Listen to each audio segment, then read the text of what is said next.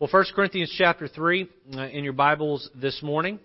If you're newer to our church, or maybe you're just oblivious to what's going on at our church, you've been here a while. Since I've been the pastor here, I've taken the month of May, or sometime in the spring, I've taken a month, and we've taken that time and looked at the Christian home.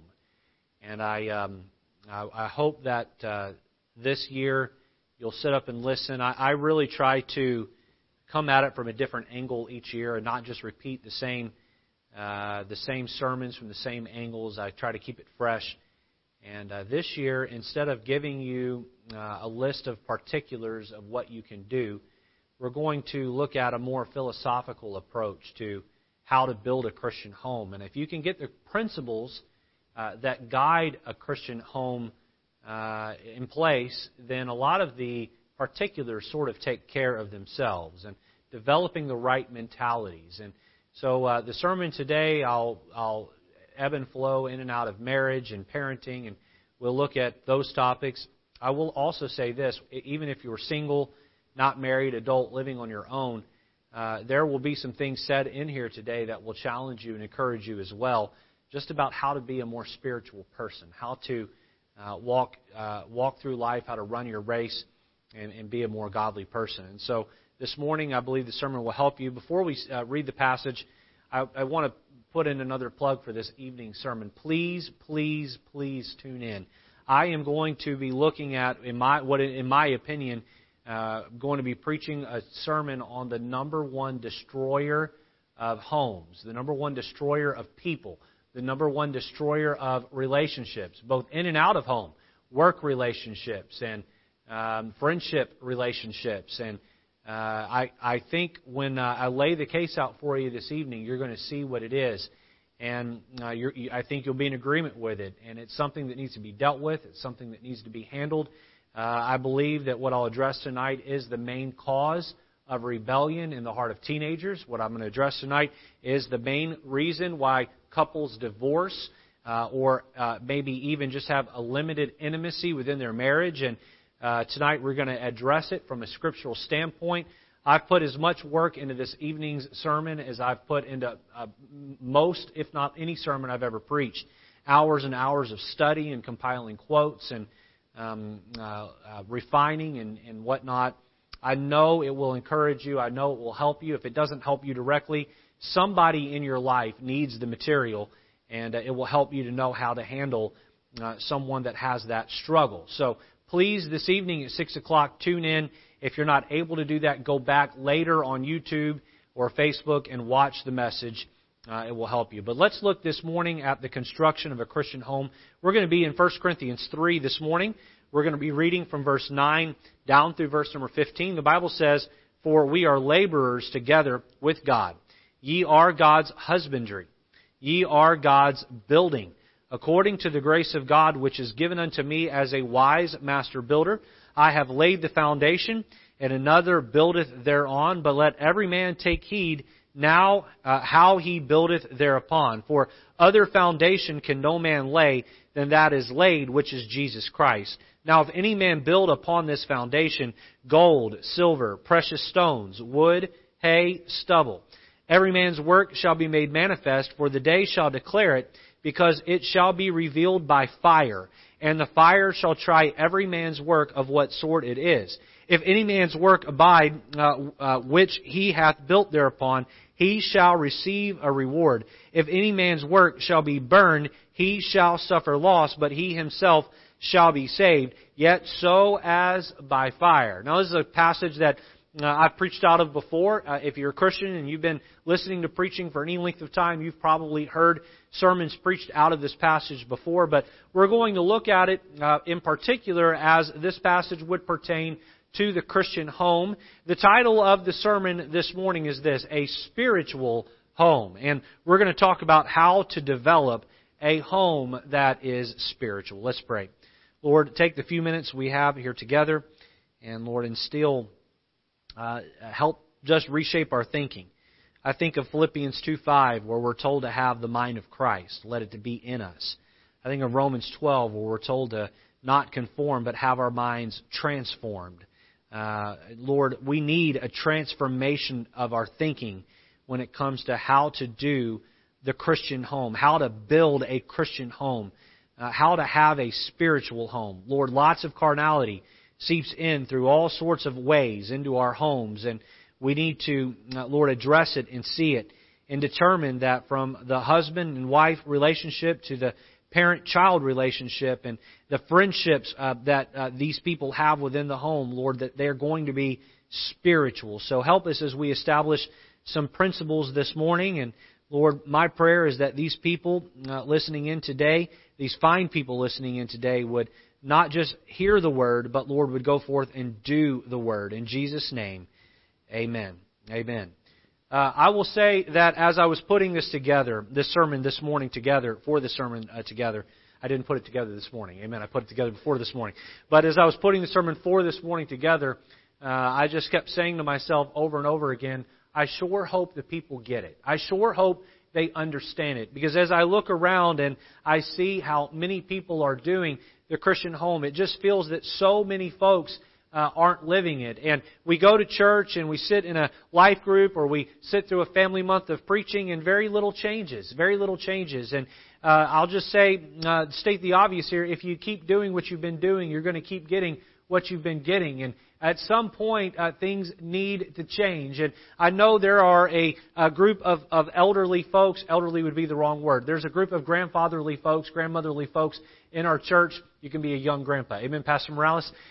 So there's a group of grandparents in our church, and they have seen their children grow up and not turn out so well. There are some divorced people in our folks in our church who look back on the past relationships with regrets.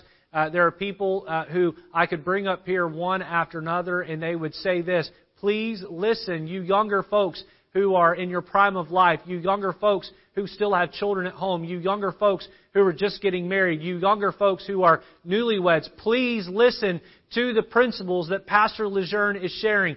Don't just listen to them with your ears. Listen to them with your heart. Evaluate the way that you're doing the Christian home. Evaluate the way that you're living a Christian marriage, and look at what the Scriptures say and embrace them. Oh, every time I preach a sermon on the home, I have 3, 4, 5 people who will meet me in the back of the auditorium, sometimes with tears in their eyes, and they'll say to me, where were you 30 years ago? Where were you 25 years ago when I needed this? Where were these principles and these truths? And they wished they could have had teaching from the Word of God on the Christian home. And so if you are in that place, do not be guilty of letting it go in one ear and out the other and missing the mind and trickling down to a changing of the heart and the patterns. Please, please, please let the Word of God speak to the way that you're doing the Christian home. Now, the series of sermons we'll be looking at in the month of May in the morning is entitled The Construction, the Building Up of the Christian Home. And have you ever, I just asked you this morning, have you ever built something? In order to do it correctly, in order to build something correctly, you must really work at it. Building something, depending on the complexity of it, is difficult. Now, I have learned this through life. Construction is hard, but destruction is easy. Construction is hard, but destruction is easy. I remember the first time that this dawned on me. I was a 12 or 13-year-old boy, maybe 14-year-old boy. We were living in the state of Alabama, and my father was on staff at the Bethel Baptist Church in Hartselle, Alabama, and the new pastor came in and he wanted to renovate the office area, and he wanted to knock down some walls and put up some new walls and just remodel the office area altogether. And so they called for a work day in the church, and all teenagers and grown men were encouraged to come and help with demo day. And so they turned off all the power to that part of the building, and they brought out a bunch of sledgehammers and a big construction-sized trash bags, and we reared back and we knocked down at least I hope none of them were load-bearing walls, but we knocked down a bunch of walls. And I remember that day picking up that sledgehammer as a 14 or 15-year-old boy and just whacking into that wall and thinking, boy, if this is construction, I can do this. This is easy. And I remember I must have verbalized that. And one of the men there that day said, son, this is not construction, this is destruction. Anybody can do destruction. Not anybody can do construction. I remember after we knocked down all those walls and we got all the trash picked up, the drywall pieces and all the nails and just loose construction trash, and we got all that cleaned up and swept, and then the team came in to begin to frame out the walls and lay down the carpet and then tape and mud the drywall and redo the lighting and redo the wall outlets. And I remember watching and thinking, no, I can't do that. We've watched as our lobby here at the church building has been turned around, and I watched as Brother Eric Ferreira and Brother Carson Vara and Brother Mike Vara put a very large steel beam over here in our lobby, and I thought, no, I could never do that. Construction is hard. Destruction is easy. Construction takes thought and planning. Destruction is thoughtless and can be done on a whim. For a new building, you need to do a few things.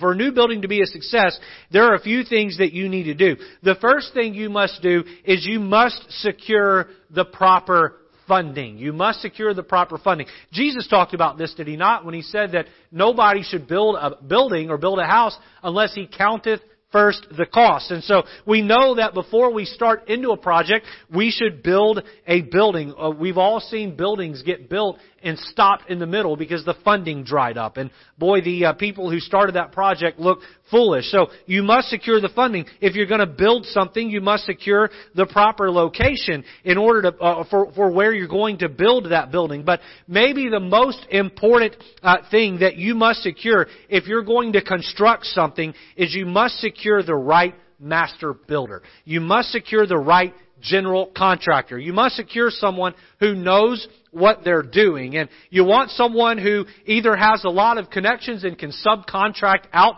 that which they can't do, or you want someone who is really, really good at a whole bunch of different things. So I posed the question a moment ago, have you ever built something? And my guess is all of us have constructed something. Maybe you've constructed something material, like a birdhouse. I took my kids to a Home Depot a couple of years back, and on a Saturday morning they allow children to come and build things, and they have like a DIY time for kids, and they gave them a kit, and they sat there and they had to hammer nails into holes and build a birdhouse. And so maybe you've built something like that, or maybe you've gotten one of those self-assembly kits. Some assembly required. Have you ever gotten something that says some assembly required?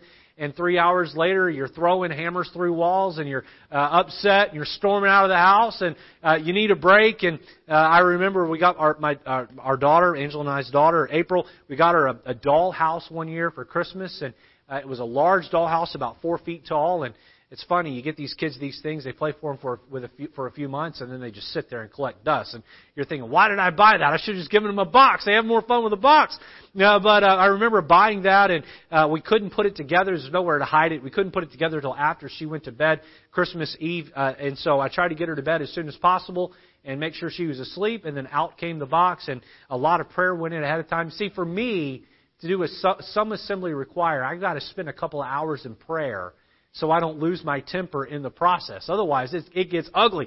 Now, but we got that thing put together. I think we went to bed at 2 or 3 in the morning. And listen, there's a sense of satisfaction. Now, there's one piece of furniture, rather there's one place that sells furniture where I am not capable of constructing their furniture. Can any of you guess where that place would be? They have a large blue store along I-95. IKEA. You need to go to school to get a engineering degree before you can assemble their stuff. But whenever you get through putting it together, boy, you sure feel accomplished, don't you? Construction takes time. Construction takes energy. Maybe you've never built anything material, but maybe you have worked to build something that is more immaterial in nature. Do you know that a reputation takes time to build?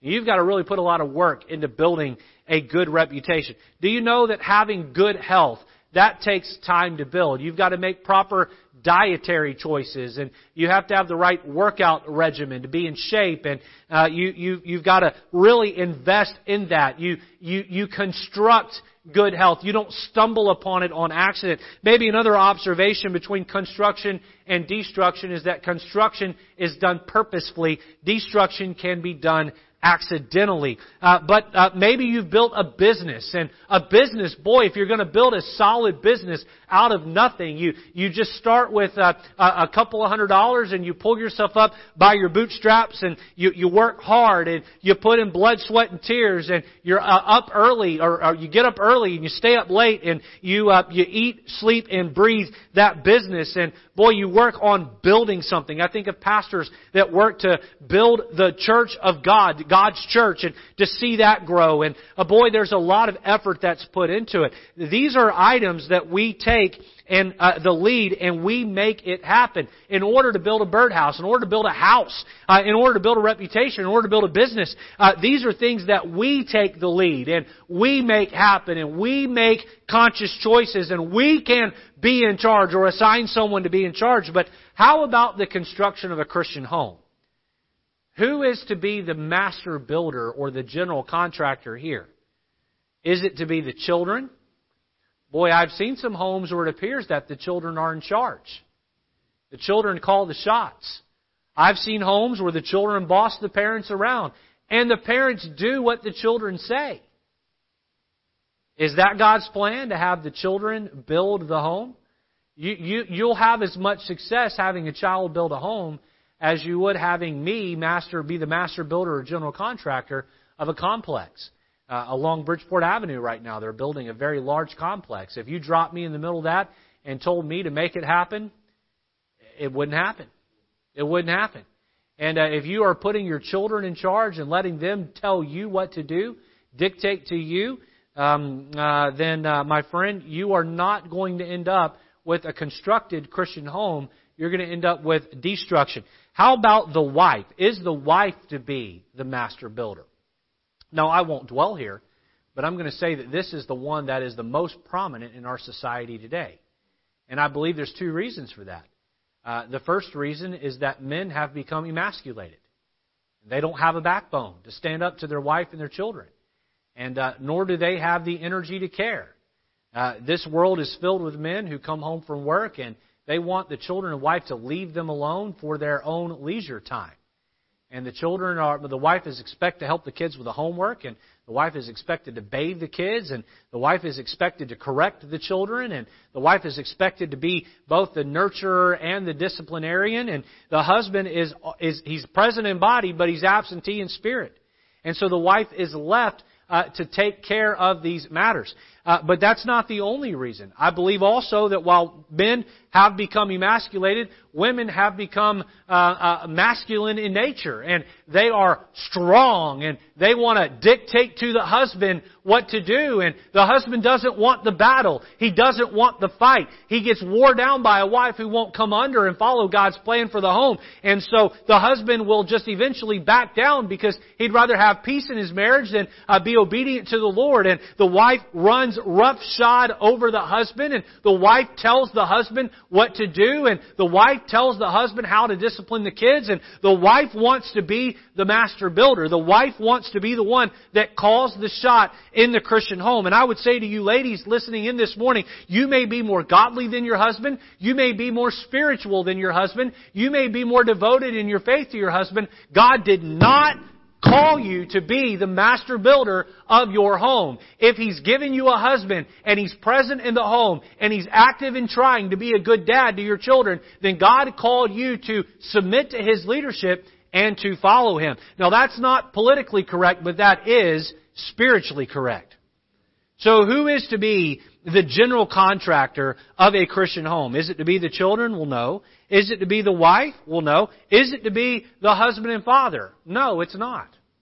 Now, God does put the husband over the wife and the children to lead. But he is not to be the one that calls the ultimate shots to building a Christian home. Too many men lean on their own logic, their own experiences, their own upbringing, and they repeat generational sins and errors. They make mistakes in constructing a home that is their own version of Christianity, but is not biblical Christianity. Sir, God has called you to lead, but He's also called you to submit. Well, submit to who, Pastor? Am I supposed to submit to my children? Well, no. Am I supposed to submit to my wife?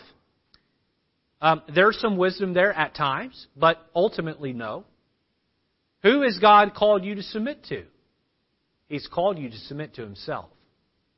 Who is to be the master builder of the Christian home? Is it to be the children? No. Is it to be the wife? No. Is it to be the husband? No. Is it to be the Lord? Bingo. Ding, ding, ding. Right there. That's the one who is to build your home. Psalm 127 verse 1 says, "Except the Lord build the house, they labor in vain that build it. Except the Lord keep the city, the watchman waiteth but in vain." It is to be the Lord who is the master builder of a Christian home, of a spiritual home. So let's look at the pecking order, if you will, within a Christian family. Now, this, again, this is not politically correct. Nothing in this series will be politically correct. So, just as a forewarning, if you follow the culture, if you want to let the culture dictate to you how to do family, then go ahead and follow their model, and what you'll find is a divorce rate of 50%. What you'll find is rebellious children who struggle through life and have a very strained relationship with their parents. And what you'll find is children who are brainwashed by a secular world that wants to tell them that God is not real. And so if you want that model, you'll have to look elsewhere. We're going to look at God's model here and understand that flies in the face of culture. The pecking order is God, Dad, Mom. Now, if you don't have any children, God, husband, wife. God, Dad, Mom, and then below that is children. So God, children submit to Mom, Mom submits to Dad, Dad submits to God. God calls the shots. God tells Dad how to love Mom and the kids. God tells Mom how to submit to Dad and how to love the children along with their husband. And God tells the children how to submit to Mom and Dad individually and together. And God tells the children how to submit to Him. And so we see here that God has placed His authority in that order. It's God, it's Dad or husband, it's mom or wife, and then it is the children. My topic this morning is developing a spiritual culture within your home. A spiritual culture. Let me take a pause here and just say this. When I was a young man, I was newlywed. Angela and I didn't have any kids yet. We were serving the Lord at Rosedale Baptist Church in Baltimore. We were working along with Pastor Morales there. He was the Spanish pastor, and Angela and I were helping him with the ministry there. And there was a couple. I for the life of me, can't remember their names. I remember they were Puerto Rican. I remember that he was a police officer. His wife was did hair, or was a salonist, and they lived in a nice home, and they had 2 or 3 kids, and they were part of that ministry for a short time. Pastor Morales, you may even remember their names, but I remember that they invited us over to their house, and Angela and I went over, and Angela had made a strong connection with the wife, and that we're there, and he's given me a tour of their home, and I remember they were faithful to church every Sunday, and he walked me into his 12-year-old daughter's home. Now, this would have been back in 2008, 2009, and we walked into her bedroom, and there was a poster of Hannah Montana on the wall. Hannah Montana, we now know her as Miley Cyrus. And I remember looking at that and cringing. Now, the purpose of this is not to pick on Miley Cyrus, or back then as she was known as her Disney alias, Hannah Montana. It's more to make the point that this man was not allowing a spiritual culture to be developed in his home. He was allowing outside influences to come in and dictate to his children how to live. He was allowing sin to come into the home and lead the way. So when I talk about a spiritual culture this morning, I'm talking about everything that goes on in your home is either spiritual in nature or carnal in nature. It's either flesh-driven or it's spirit-led. And so, which is it going to be for you. My friend, it isn't about just follow this set of regimen, follow this set of rules, have your children do this and not do this. No, it's a culture that we're seeking to develop within your home, a culture of spirituality, a culture where doing right is the expectation, a culture of everything we allow, from what we eat and our entertainment and where we vacation and whether or not we go to church and how often we go to church and how we obey and what rules we follow and what internet usage we allow, and everything that we do. Not does it please the pastor, not does it please mom or dad, not does it please some other spiritual influence in my life. It's a question of everything we do, does it please the Lord? Does it please the Lord? 1 Corinthians 3. Look back there with me in your Bibles. And here's the end game. We are preparing each other for eternity. We are preparing, husband and wife, you're preparing each other to stand before God one day and give an account. Mom and dad, you're preparing your children to give an account to God one day for the way they've lived their life. 1 Corinthians 3, look at verse 13. Every man's work. Real quick there, that doesn't just mean the males. That word man there means all of mankind, all of humanity. Every breathing human being shall be made manifest. For the day shall declare it, because it shall be revealed by fire. And the fire shall try every man's work of what sort it is. If any man's work abide, which he hath built thereupon, he shall receive a reward. If any man's work shall be burned, he shall suffer loss, but he himself shall be saved, yet so as by fire. So I want you to imagine that this is assuming that you've put your faith and trust in Christ to save you. We'll talk about that more in a moment. But to those of you who are saved, you will stand before God one day at something called the judgment seat. You will stand by yourself. Now, I am of the opinion that moms and dads will stand there together in relation to their children. And I am of the opinion that husbands will stand there alone and give an account for the way they've handled their wife and the way that they've handled their children. But you'll stand before God all by yourself. And I don't believe, this is my opinion, we might get to heaven and find out I'm wrong, I don't believe God's going to say a whole lot. I believe you'll stand there before a righteous, holy God all by yourself. Now, I want you to understand that this isn't just some theory. There is a physical throne room in heaven where you will stand one day. It may not be tomorrow, but one day you will stand there. And God is going to take the works of your life, and He is going to take the immaterial, and He's going to turn them into a material. And that material, it will represent your life work, and it will pass through a literal fire. And that which was done of the flesh, that which was done in carnality, will burn up as wood, hay, and stubble would in a fire. That which was done in a spiritual sense, being led by the Lord, will be gold, silver, and precious stone, and you will be handed a crown at the end. So here's my question. When it comes to the way that you are being a husband or a wife, you're preparing your husband or your wife for this day. Is your husband going to have wood, hay, and stubble to present, or gold, silver, and precious stones? Which direction are you pushing him? Your wife, she's going to stand before God one day. Are you helping her through the journey of gold, silver, and precious stones? Or are you more pushing her toward a wood, hay, and stubble? How about your children?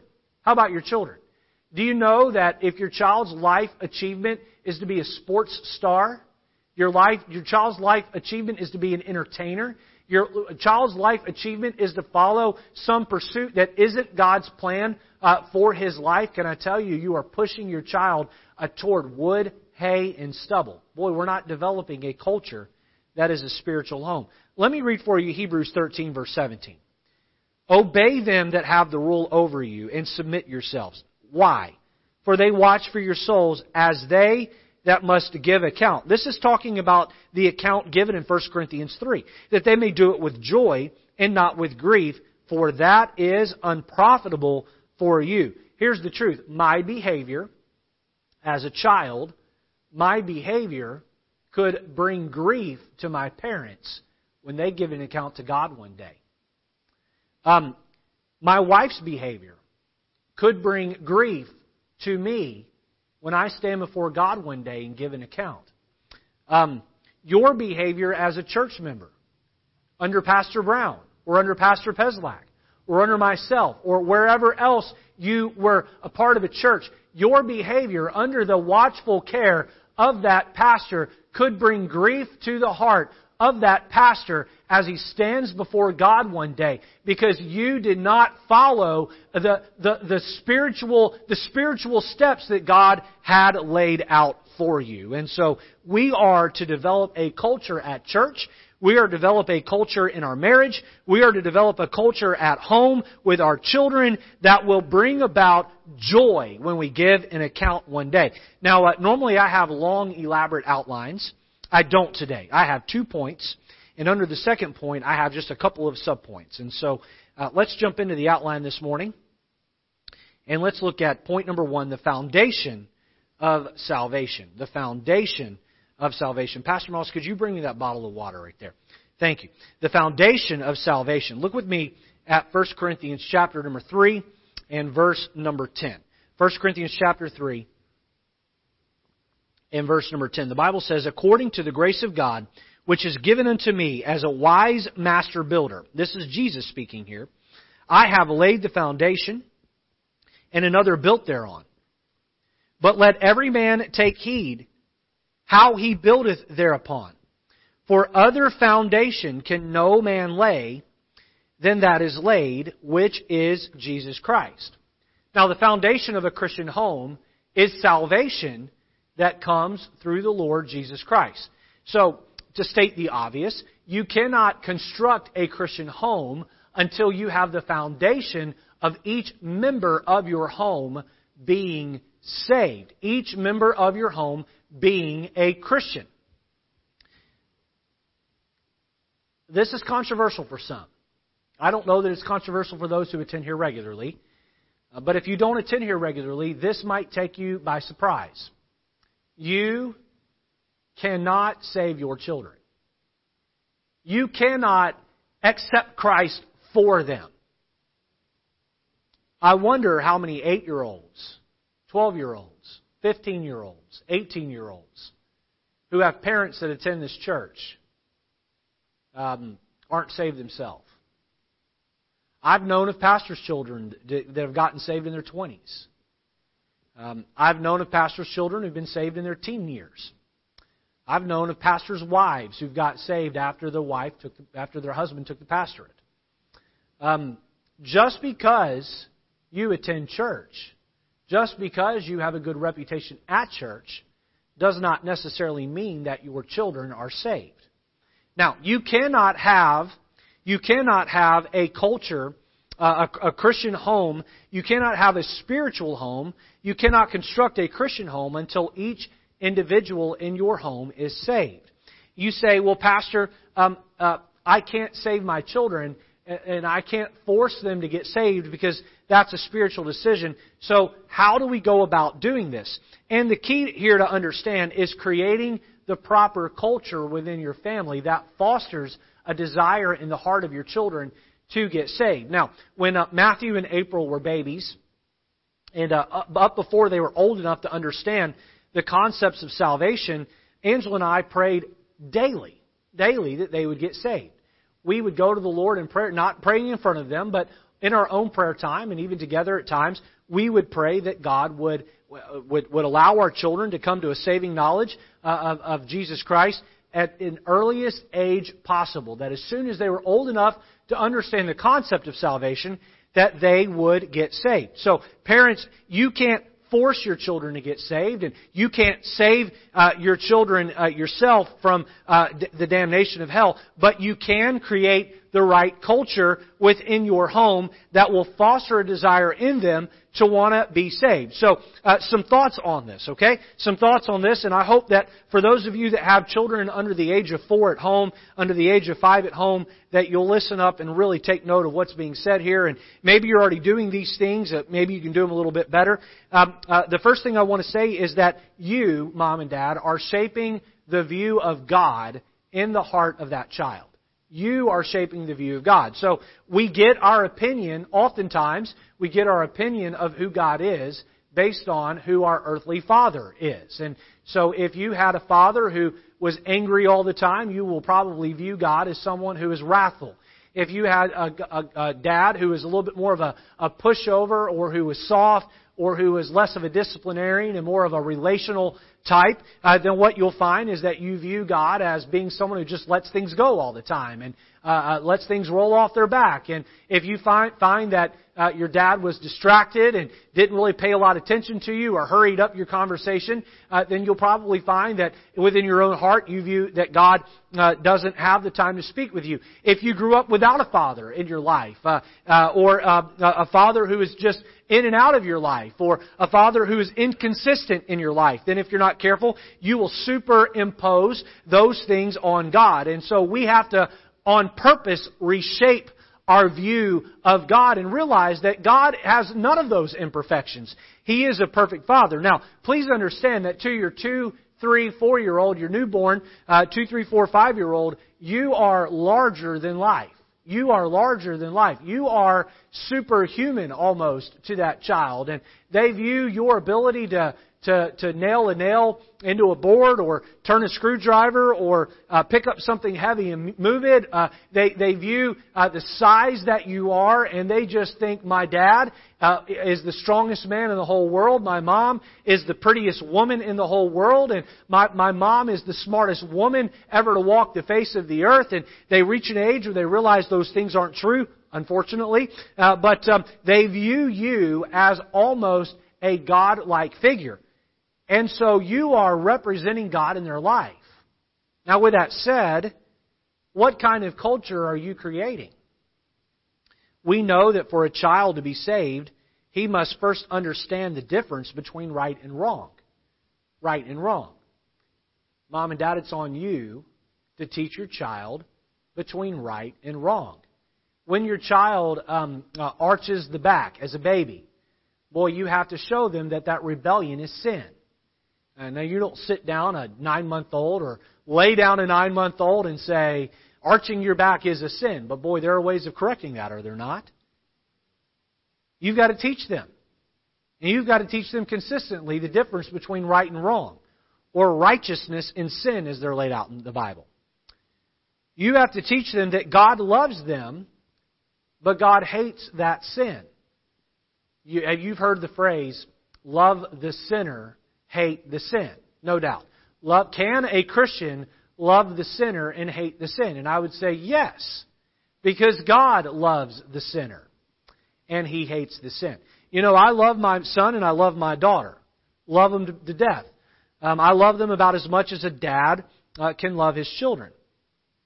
However, I do not love their character flaws.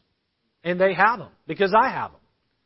I don't like it when my daughter lies to me. I don't enjoy it when my son gets an attitude with me. I don't enjoy it when my daughter disobeys me.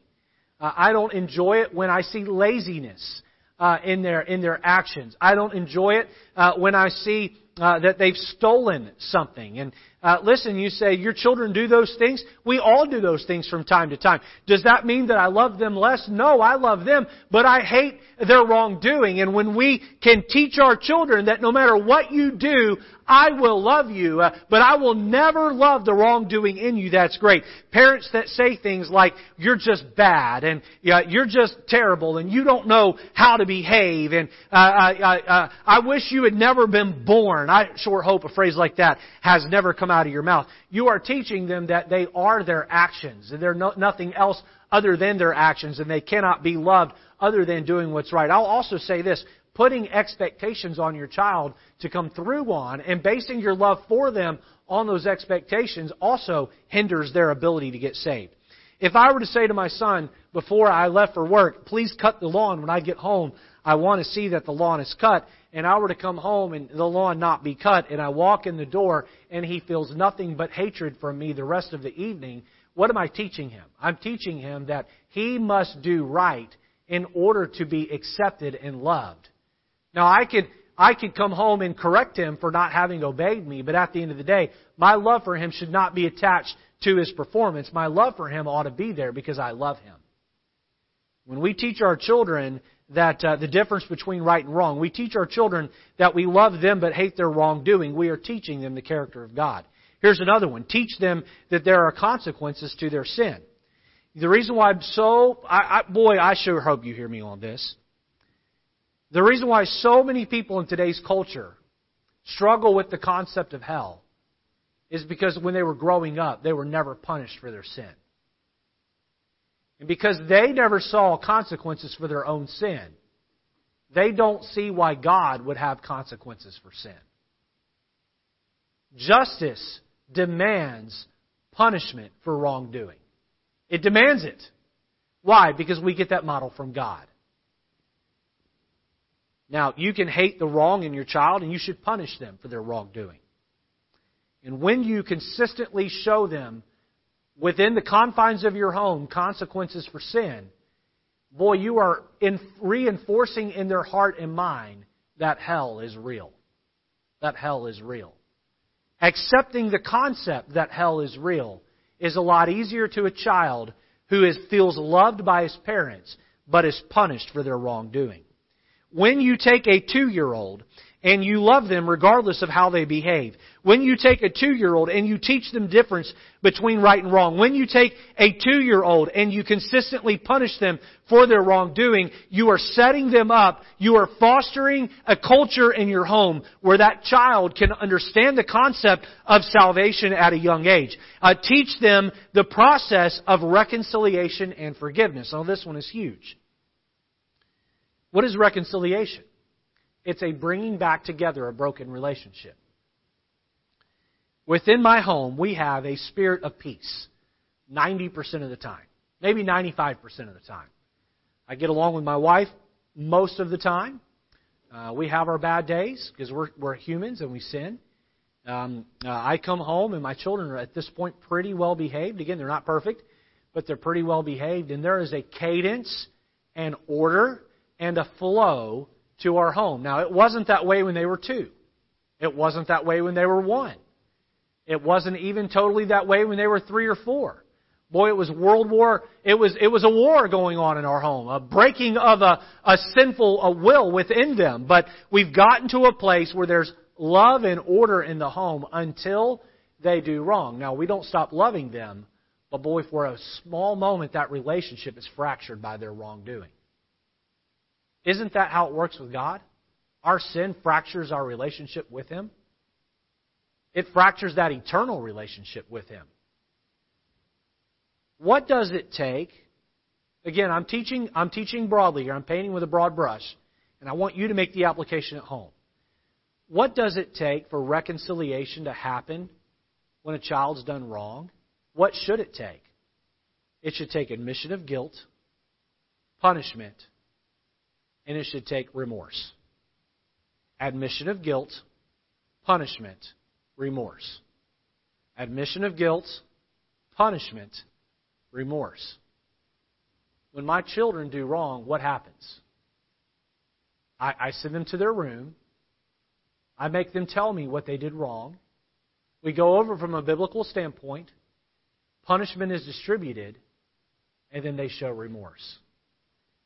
Then reconciliation and forgiveness are handed out and that relationship is restored. Now with God it's different. For salvation it's different. There needs to be the admission of wrongdoing. We must admit we're sinners to be saved. We must understand that we're broken in front of God. But we don't have to be punished, do we? Because Jesus was punished on the cross.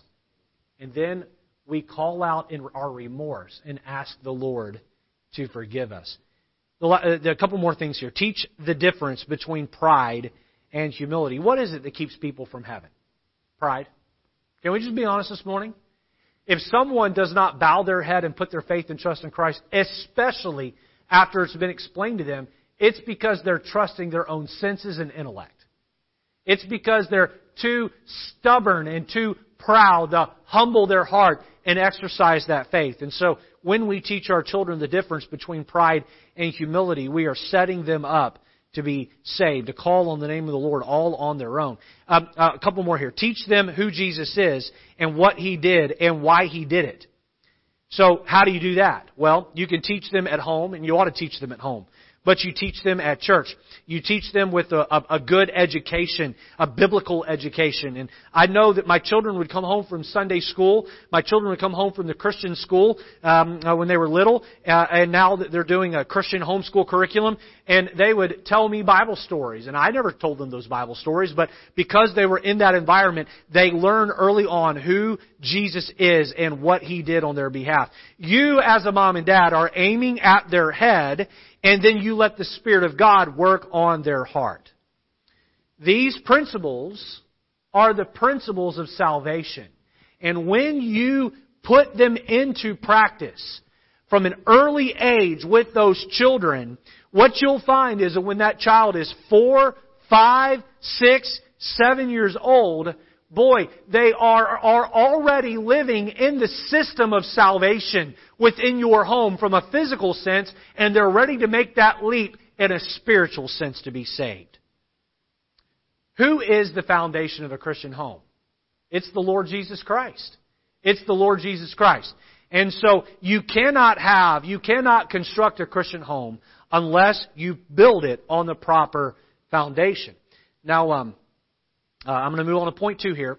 Let me just finish with this under point 1. If you have children in your home that are not saved, then mom and dad, you need to get down on your knees every day and pray that God saves them. If you are a wife and your husband is lost, but your children are saved, then you and your children need to pray daily for that husband to be saved. If there is anyone in your family that has not put their faith and trust in Christ to save them, then pray for them. I'd also add this. If you have children, just because you bring them to church does not mean that they're saved. Again, I mentioned pastors' kids who get saved in their 20s. That means they grew up through a pastor's home. They went all the way through their childhood years being drugged to church. Drug babies. Amen, Pastor Morales? Being drugged to church 3 times a week. And they sat there. They heard thousands of sermons. They probably attended Christian conferences. They looked the part. They talked the part. They act the part. They dressed the part because in part they were forced to or felt pressured to. But they never truly have put their faith and trust in Christ. I would say this to you. If you look at the life of your child, mom and dad, and you don't see any evidences that they're saved, or those evidences are superficial in nature, then get down on your knees and pray that God will save them if they're not saved. The foundation of salvation. Let's move on to number 2. Number 2, the framework of sanctification. The framework of sanctification.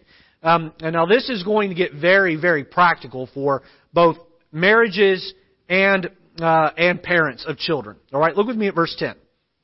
1 Corinthians 3, verse 10. According to the grace of God, which is given unto me, as a wise master builder, I have laid the foundation, and another buildeth thereon. But let every man take heed how he buildeth thereupon. Look at the last part of that verse. And another buildeth thereon, but let every man, let every human take heed how he buildeth thereupon. So we're given the foundation at salvation, and then it is on us to build the framework on top of that foundation. Look at verse 12, and we see the various building materials. Now, if any man build upon this foundation gold, silver, precious stones, that's one grouping. Wood, hay, stubble, that's the other grouping. Let me break down these groupings into two philosophical thoughts, 2 philosophies that homes are used to build on top of the foundation. Letter A, notice, some choose happiness. Some choose happiness. Notice the building materials listed here. The first grouping of 3, wood, hay, and stubble. What happens to wood, hay, and stubble if you put a fire around them? They burn up. We've all seen houses that have been burnt. There was a meat packing plant, a small meat packing plant, right around the corner from my house. About a year ago, caught on fire in the middle of the night, and the whole thing burnt to the ground. It was built out of wood and a concrete foundation. Now, the concrete didn't burn. The concrete was still there, but the rest of the building was just ash. It burnt to the ground. And so wood, hay, and stubble would be represented by homes that are built on or built a framework of happiness. And this is the idea that I am trying to find happiness. I got married to be happy, and I want to be happy, and I want my spouse to be happy, and I want my children to be happy. And if happiness is the end goal, then a lot of our decision making will not be biblical. Look at what Luke 8 verse 14 says. And that which fell among thorns are they, which when they had heard, go forth and are choked with what? Cares and riches and pleasures of this life, and bring no fruit to perfection. So cares, riches, pleasures. Wood, hay, stubble. Cares, riches, pleasures. You know what cares are? Boy, that's caring about things that are going to make me happy. You know what riches are? That's stockpiling money so that I can have all of the things that have financial security and buy those things that make me happy. You know what pleasures are? Boy, that's running here to the amusement park. That's going here for a weekend getaway. That's making pleasure the end goal. Now, let me just be clear here. There's nothing wrong with cares, riches, and pleasures. There's nothing wrong with having a good time. In fact, last night at the dinner table, the conversation around our dinner table was where we're going to take a vacation this summer and getting the children's input. Boy, those are appropriate, and it's time. You need to take time to get away. But are you living to be happy? Is the end goal happiness? I see too many. I'm having a hard time turning pages here. Those of you that don't know, I got into an accident with a table saw about a month ago, and I'm most of the way better, but I'm not quite there. So if you're just tuning in and you wonder what happened to my hand, that's what happened. Now, we have an American view of convenient Christianity I want to speak to for a minute. The idea is this. I show up to church on Sunday. I do my time, if you will. And then I go home, and everything else in my life is, up to me. I can sort of blend church and work and school and culture at large and just sort of have a conglomeration of the best of both worlds.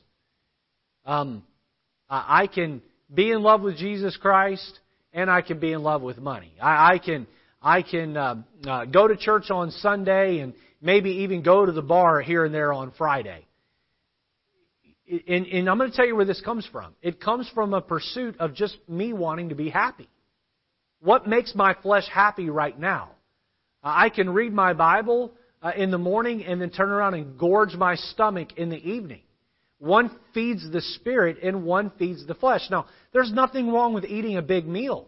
But I'm more talking about a larger sense here is we're just looking to appease the spiritual side a little bit here and then appease the flesh over here. And the end goal is happiness. And if my wife is happy with me, then I'm good. If my husband, to the ladies, my husband is happy with me, then I'm good. If my children, I'm getting along with them and, they're not causing me too many trouble, too many problems, then we're good. If my boss is happy with me, then I'm good. And happiness becomes what we look for. What do I have to do to make sure that my wife is happy? I'll do whatever it takes. I'll go wherever I've got to go. I'll buy whatever I've got to buy. I'll whatever her expectation is or whatever his expectation is, I must see happiness. That framework is wood, it's hay, and it's stubble. And Christian families all over this country, all over this world are going to stand before God one day, and husbands are going to have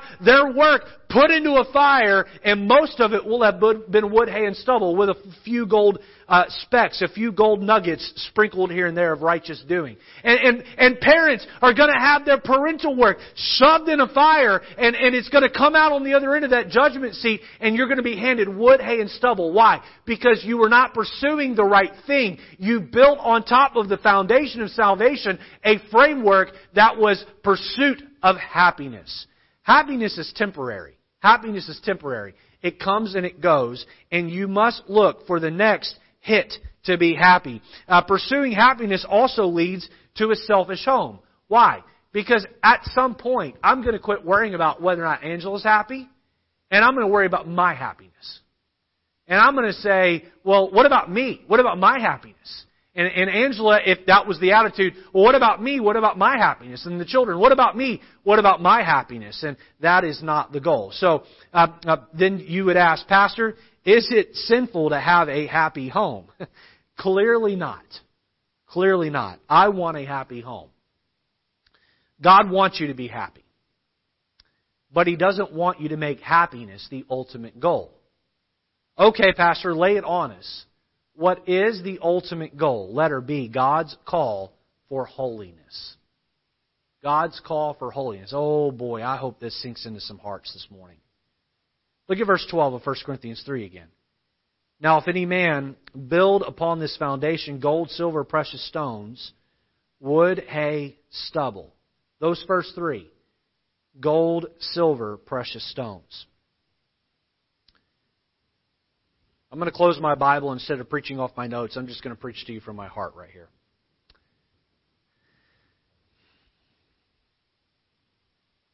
I've been married for 12 years. It'll be 13 years this June. My son Matthew turned 11 yesterday. My daughter is 9. When I got married, I thought I knew what I was getting into. I had no idea. The day I held my son in my arms, there at the hospital, I thought I knew what I was getting into. I didn't have a clue. You see, I thought that happiness was what I was after. And then we had some hardships hit our family. Marital strain and days where the kids weren't behaving right. And boy, within the first few years of our marriage, we had some pretty heavy trials. Put strain on our marriage. We've had trials that didn't separate us in our marriage, but trials that we walked through together, that we wept and held each other and cried. And I have asked God more than one time, if you love us, why are you allowing this to happen? God, we're serving you. We've given our life to Christian ministry full time. God, I'm not looking to get rich off of this. I just want to provide for my family and love people. And the Lord made it clear to me, after one of these big trials we'd walked through, Richard, I'm not trying to make you happy. I'm trying to make you holy. Richard, I'm not trying to make Angela happy. I'm trying to make her holy. Richard, I don't want your children to be happy. I want them to be holy. Be ye holy, as I am holy, saith the Lord. Holiness is being made into the image and likeness of Jesus Christ. Holiness is a leaving behind of a sinful lifestyle and living of a spiritual lifestyle. On more than one occasion in my marriage, I've watched my wife going through a hardship. And I've had the power, the ability to step in and stop it. And I wanted to, in my flesh, rise up and beat my chest and say, see there? I'm your man. See there? I took care of it. See there? I made the problem go away. Are you happy?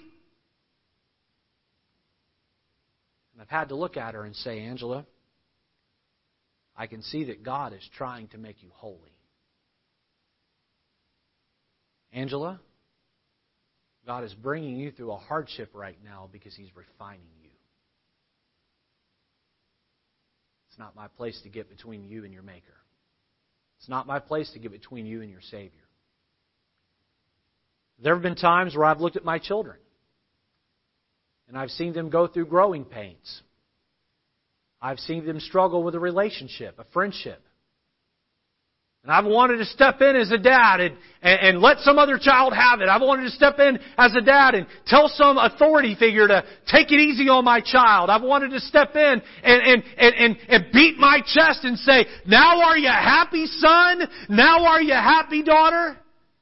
But instead I've had to look at my children and say, God is working to make you holy. Oh, I'm not advocating that you not protect your children. But I am advocating that you let God do a work in your children's life. You know, as a Christian, there's some things we have to sacrifice. As Christians, there are some things that we don't get to do that the world calls fun. But if the end goal is to build a holy home, then, my friend, you will have a happy home. Happiness is a byproduct of holiness. Did you hear what I just said? As I become holy, and my wife becomes holy, and my children become holy, happiness happens all by itself. But as I inject sin or allow sin into the culture of my home, boy, what I'll find is hardship and hurt. Dad, God has not called you. Husband, God has not called you to stop pain. Especially when God's the one bringing about. God has not called you just to get married, just to have a companion, to have fun. God has called you to prepare each other for that judgment day. You know the happiest moment I'm going to have as a husband? You know the happiest moment I'm going to have as a father? When I'm standing off to the side in heaven, and I'm watching my wife stand before God, and I'm watching the work of her life pass through that fire. And if there are crowns that come out of the other side and are handed to her from that gold, silver, and precious stone, boy, nobody in eternity is going to be happier than this guy right here. Nobody in heaven is going to be more thrilled to see my children receive crowns to lay back at the feet of Jesus than this dad and my wife. We'll stand there together and we'll weep together. We'll rejoice together because no, we didn't pursue happiness on earth. We pushed each other to be holy. I could stand up here this morning and I could give you a laundry list of things to do and not do at home. But if you can have the foundation of salvation laid, you can live under the principle of building a framework of holiness. The laundry list will take care of itself. Moms and dads, you need to shut the live stream off here in a few minutes and you need to get alone and pray. And then you need to look at your habits at home and you need to talk about what you can change to pursue holiness, to push each other to be more like Christ. Boy, it changes your schedule. It disrupts your life, but it does so for the better. Lord, this morning as we begin this series of construction of a Christian home, Lord, I want to begin by praying for those that live within a home that aren't saved. Lord, it's so hard to build a Christian home when you don't have the support of the other spouse. It's hard to build a Christian home when not everyone's on board. And so, Lord, first I pray that you would help tender those hearts. Help mom and dads of young children to create a culture where the children want to be saved. And then, Lord, may we submit to your leading. Give us a culture, a spiritual culture within our homes. Help us to pursue holiness. In Jesus' name we pray. Amen.